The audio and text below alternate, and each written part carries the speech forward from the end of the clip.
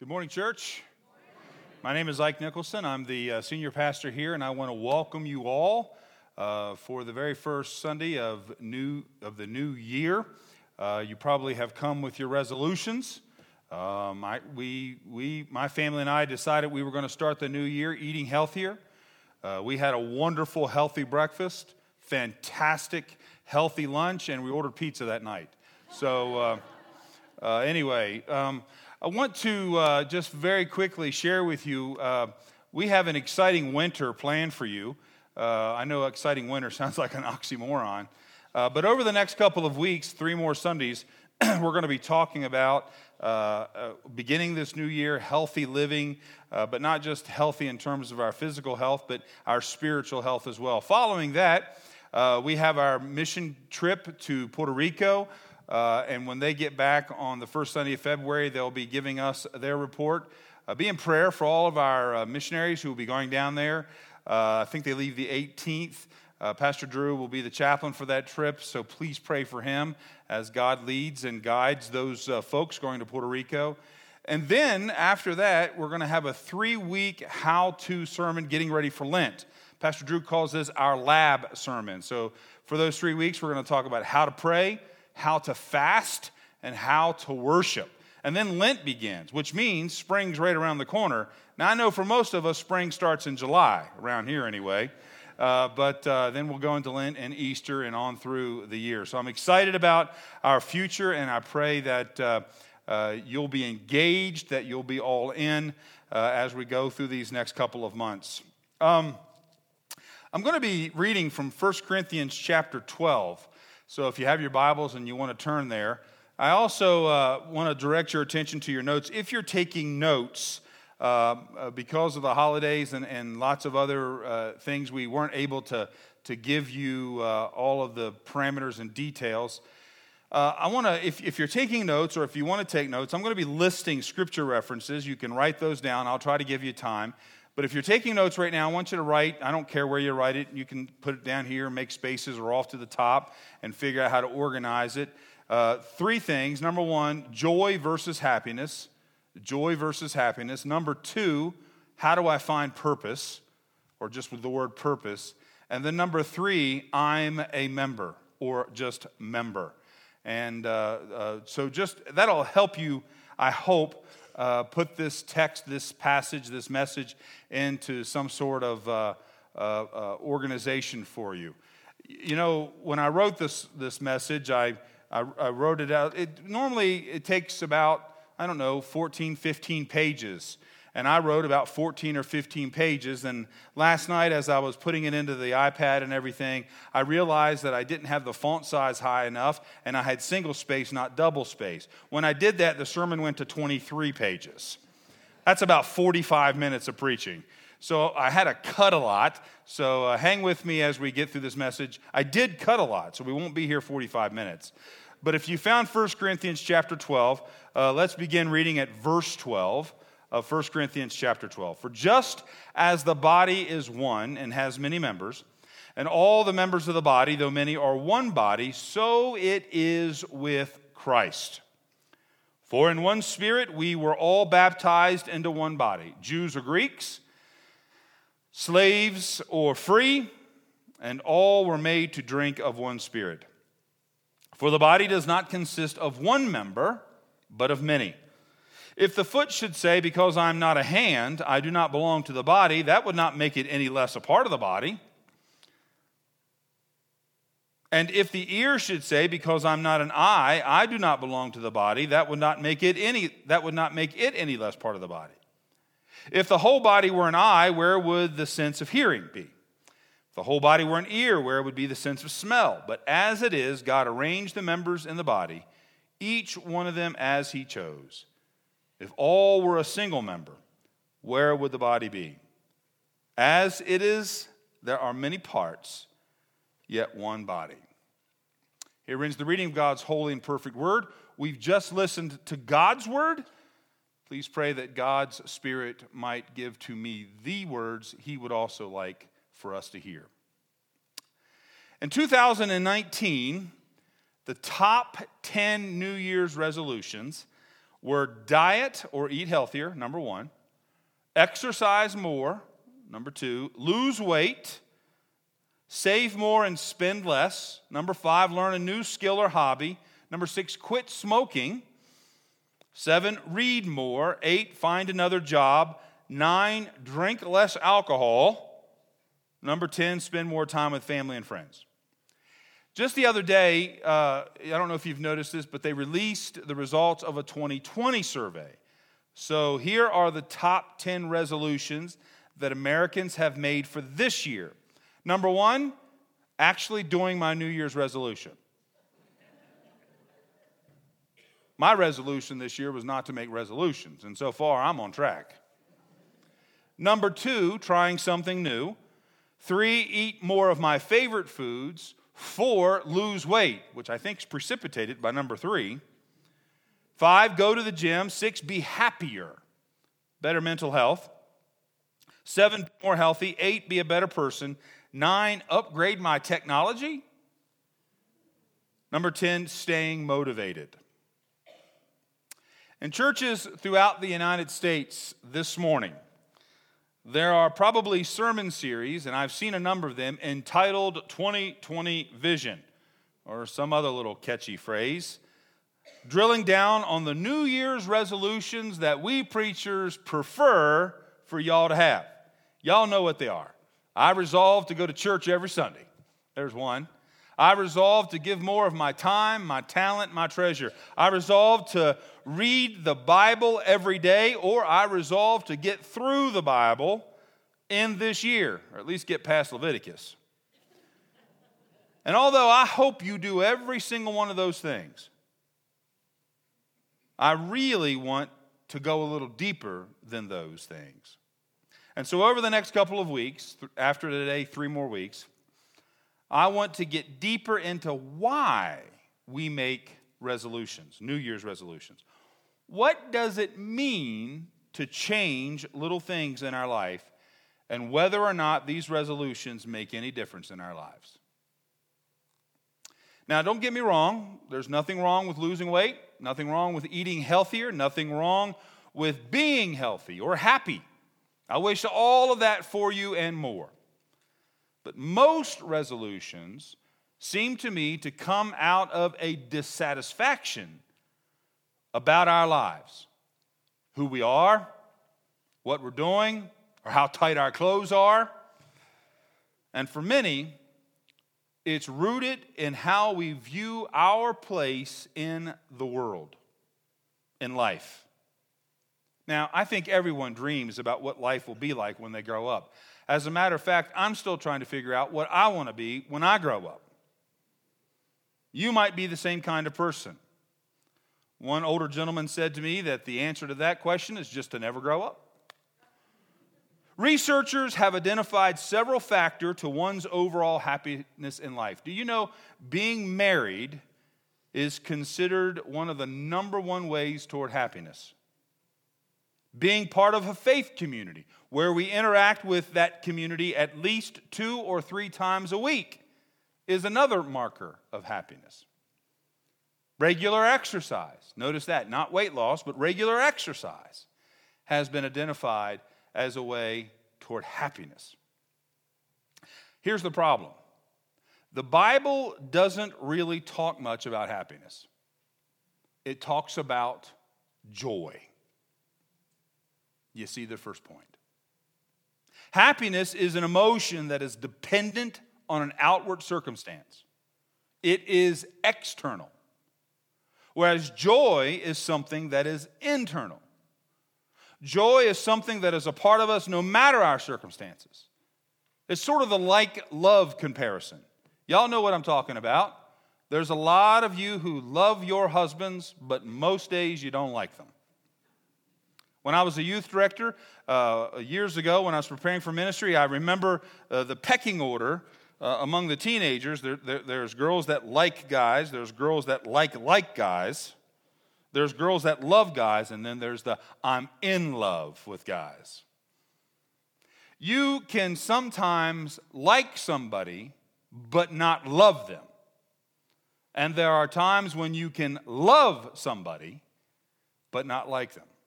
And the same is true with happiness and joy. You can be joyful, but not happy. And you can be happy, but not joyful.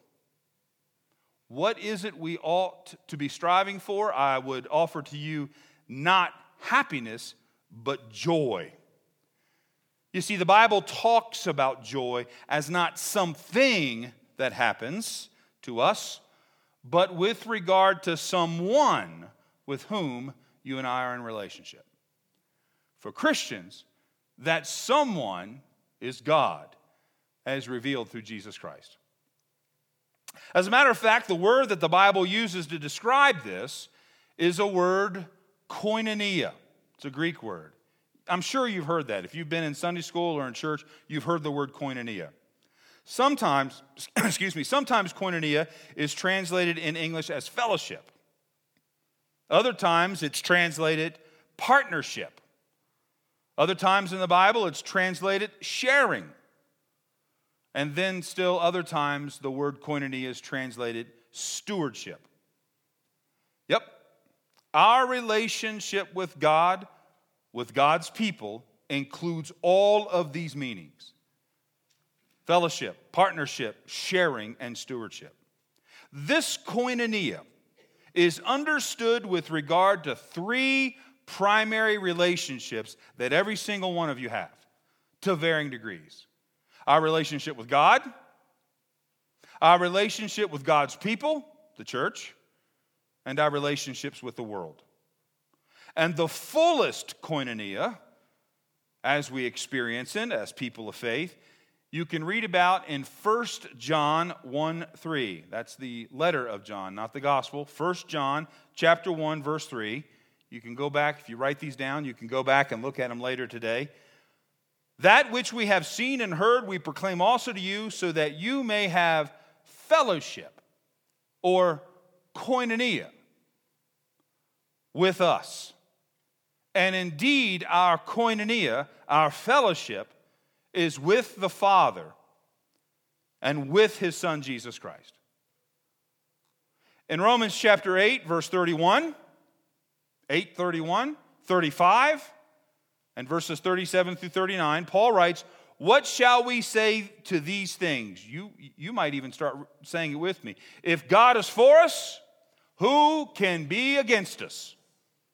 Who shall separate us from the love of Christ? Separate us from the love of Christ. Shall tribulation or distress or persecution or famine or nakedness or danger or sword?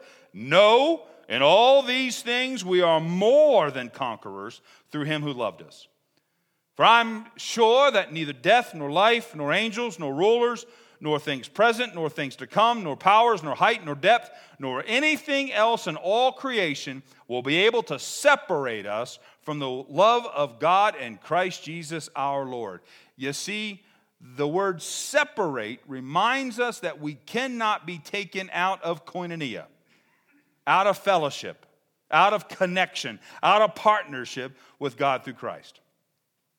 Now, none of these things that Paul just listed in Romans are things that make us happy.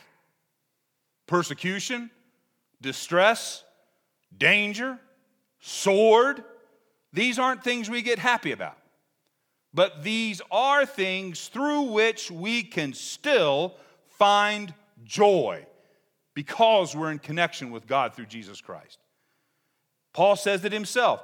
Joy that is known through the love of God in Christ, Jesus our Lord. You see, trying something new is one of the resolutions that I read to you earlier. Eating more of your favorite food, which then requires you to lose more weight. Upgrading your technology, well, they may make you happy, but they'll all be fleeting. Once you try something new, which is great, don't get me wrong, well, then you'll need to do something else. Let me tell you, just from personal experience, driving a police car with lights and sirens the first 3 or 4 times, headed down the road faster than any other cars driving and watching cars try to figure out where to go to get out of your way, man, that's exciting. for the first couple of times. Then that stupid siren starts giving you a headache, and all you want to do is turn it off. You see, no matter how exciting something seems in our lives, once we've experienced it, it begins to lose its newness. It doesn't make us happy anymore. We're pursuing things that at the end of the day no longer feed who we are. Eat more of your favorite foods. Well, then you'll need to eat less of your favorite foods. Upgrade your technology. I have no clue why this is. I want to throw my technology in the bottom of a lake. Several months ago, when we were studying what it means to practice Christian stewardship, we made the point that, and I know y'all remember this, we made the point that the truest form of stewardship is fulfilling the plan that God has for you. What's God's plan for you? Now we're to the second point. The Bible gives us insight there too. If you look at Ecclesiastes chapter 12, verse 13, that's in your Old Testament. Ecclesiastes 12:13. I'm going to read this to you from the Good News translation. After all this, there is only one thing to say. Have reverence for God and obey His commands, because this is all that we were created for. What's your purpose? To revere God and to fulfill His commands. This isn't just an Old Testament thing. In the New Testament, Paul writes in Philippians chapter 3, verse 10, Philippians 3, verse 10, also from the Good News translation, Paul writes, all I want, my children always say that, all I want, until 5 minutes from now, Paul says, all I want is to know Christ and to experience the power of His resurrection, to share in His sufferings, and become like Him in His death. I don't know about that. Throughout the centuries, many Christians have tried to state this truth from Scripture succinctly. There's lots of statements, but one of the most famous comes from a document called the Westminster Confession of Faith, which has had perhaps one of the greatest influences on the Protestant church specifically. And it answers this question. What is the purpose of the human being? Quote, our purpose is to glorify God and to enjoy Him forever. That's our purpose. Now, how's that for a New Year's resolution? Well, now how?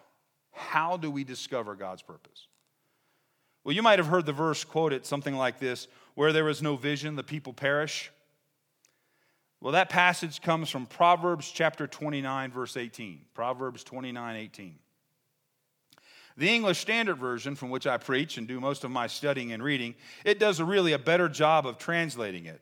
And it translates that verse this way: where there is no prophetic vision, the people cast off restraint. You might even be able to translate it, where there is no revelation, the people cast off restraint. You know, one of the fascinating things to me about New Year's resolutions is that resolutions assume that we have the strength to make our lives better. Now, we do have free will, but our ability to be better people, or as we Christians call it, our sanctification, isn't our work, it's the work of the Holy Spirit. As Christians, we are not, I'm going to make some of you upset. As Christians, we are not to be people of vision. We are to be people of revelation. God sets the directions that He is going, and He reveals them to us.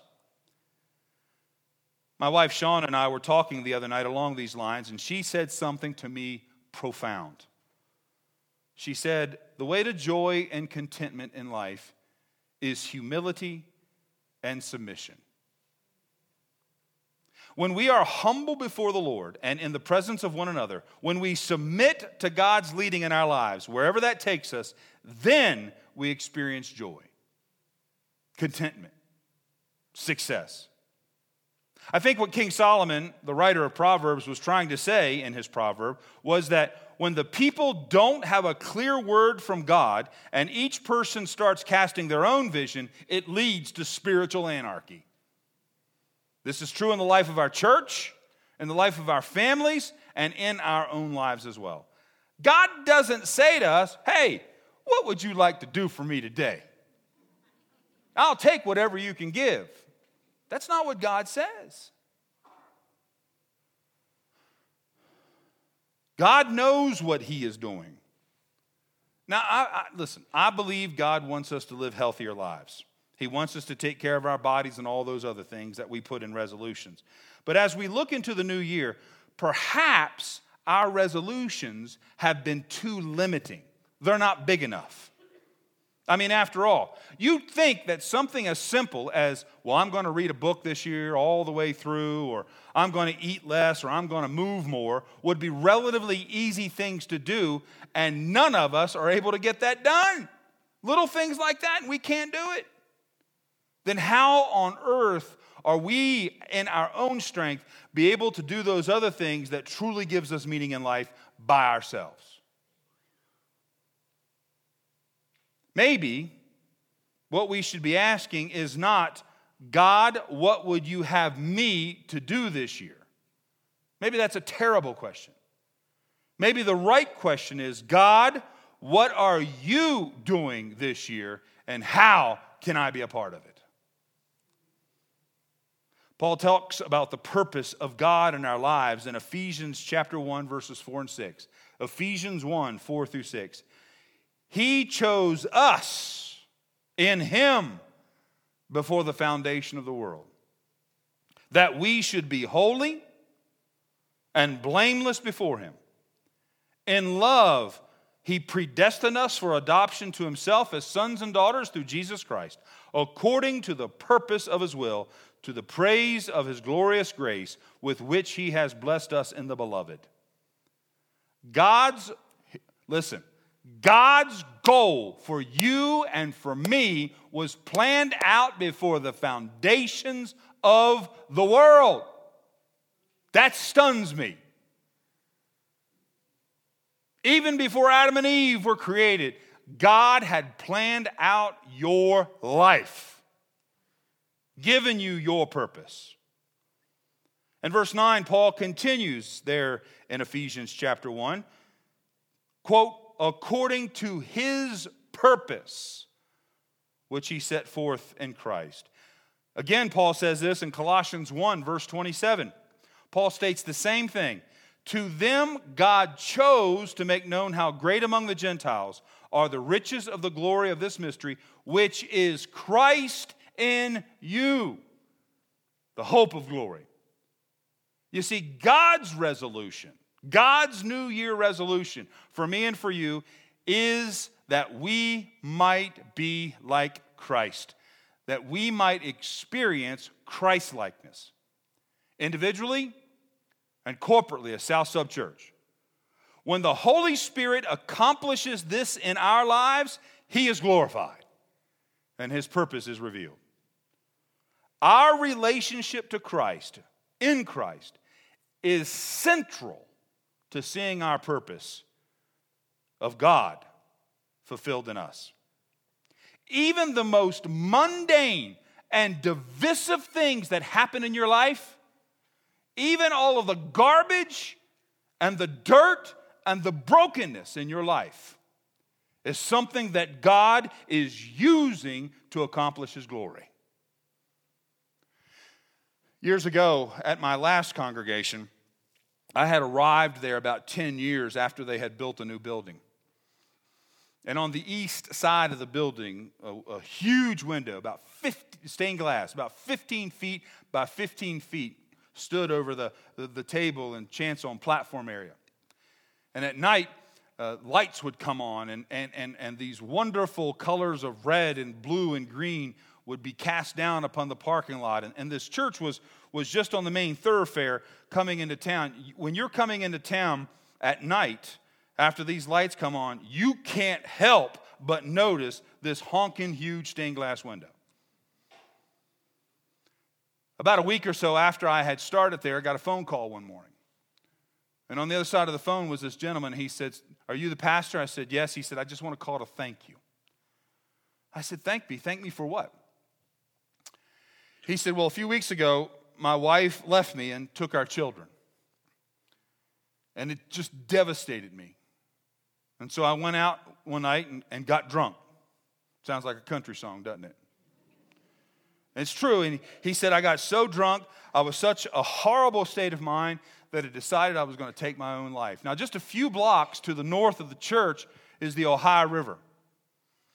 And he said, "I resolved that I was going to drive my truck into the Ohio River and kill myself." But thanks be to God, I don't know how else to say this, he was so drunk, he got turned around and wound up driving his truck into the church parking lot. And there, weeping and crying, he shouted out, "God, if you're real, give me a sign." And at that moment, the timer on the lights clicked on. And those reds and those greens and those blues cascaded down upon his truck. And that window was divided into 4 sections with these words: "For God so loved the world." The second section, "So you shall have eternal life." The third, "I will make you fishers of men." And the third, "I am the light of the world."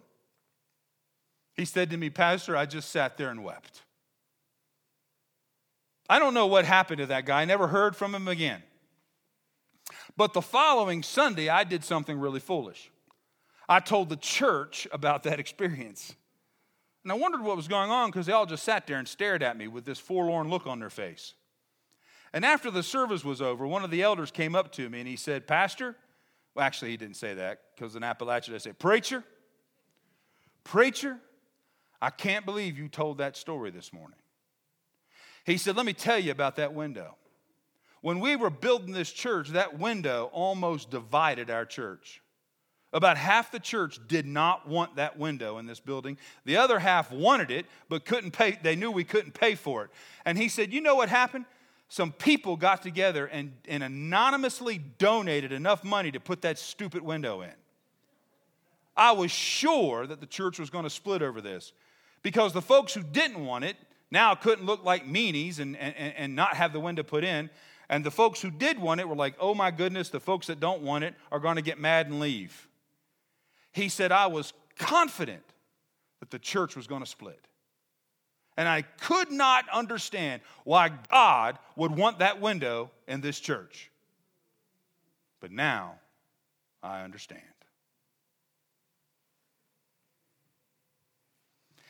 I read to you from 1 Corinthians chapter 12, and we saw this word members. You know, when you and I hear the word members, now we're to the third, just give me a few more minutes. I can get it done, I think. When we hear the word member, we often think of being a part of an organization, you know, a member of a country club or a member of a sorority or a fraternity. Even a church members.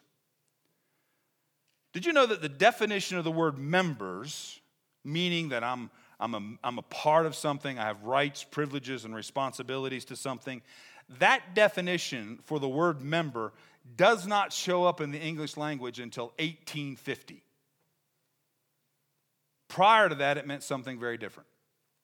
Now, the King James Version of the Bible, where we get one of the strongest and clearest translations of this passage, was done in 1611. Long before the word member had the meaning that you and I understand it to be. Back in 1611, the word member literally meant an arm, a leg, or an organ. It uses the word member in that light. As a matter of fact, back in the 1600s, folks like me and you who are a part of a church weren't called members. We were called communicants. That was the word that was used. Communicants is just a real fancy word that says folks who receive communion. Now, I think that's astonishing that the description for people like me and you way back in the 1600s wasn't about our rights and privileges as a part of a church, but that we were people who received something from the body of Christ. The bread of heaven, the body of Christ. The cup of salvation, the blood of Christ. But nevertheless, there is still honor in that word member, even in 1611. You and I are members. That is, as we are a leg, an eye, an ear, a mouth, a heart. You see, when what we've been talking about our purpose, our resolutions for the new year, I want to offer to you another perspective, a complementary perspective, but another perspective. You, whether or not you've gone through Pastor Joe's class or stood up front and made your faith declarations, whether you've accepted Christ for the first time or if you're a person who has received Christ but are worshiping here, and I understand what our Constitution says about members, but let me say to you, according to the Scriptures, if you're in Christ, you're a member. You're a leg, an eye, an ear, a heart. If you're a leg but you aren't all in, we can't run to the defense of those who are suffering. If you're an eye but you're not all in, we can't see the needs around us. If you're an ear but you aren't all in, we can't hear the cry of the children or the widow. If you're a mouth and you're not all in, we can't speak the good news of the gospel of Jesus Christ. If you're a heart but you aren't all in, how can we love? When you were baptized into Christ, you were baptized into His church. His one, set apart, teaching what the apostles taught throughout the world, church. You became a member, an organ, without which we can't do what has been prophetically revealed to do, to be. You have a purpose in God. You have a purpose in this world. You have a purpose at South Suburban Christian Church. It was planned before the foundation of the world. May God reveal that to you, to us, and to the world, that God might be glorified. Father God, too often we wander around wondering what our purpose in life is, what needs to happen in order for us to be happy. May you reveal to us today, Father, that we've been asking the wrong questions. Not do we have a purpose, but what is our purpose in you? Not what will make us happy, but what will give us the joy of being in Christ. We pray, Father, that you will miraculously, divinely, prophetically reveal our purpose to us this day. A purpose for our lives, a purpose for our families, a purpose for South Sub Church. We walk in the assurance, O God, that you never leave us nor forsake us. Give to us humility and submission. In this moment and in this place, as Pastor Drew said to us as he led us in prayer, we open our hands in submission. What your will for us, may it be so. In Jesus' name, amen.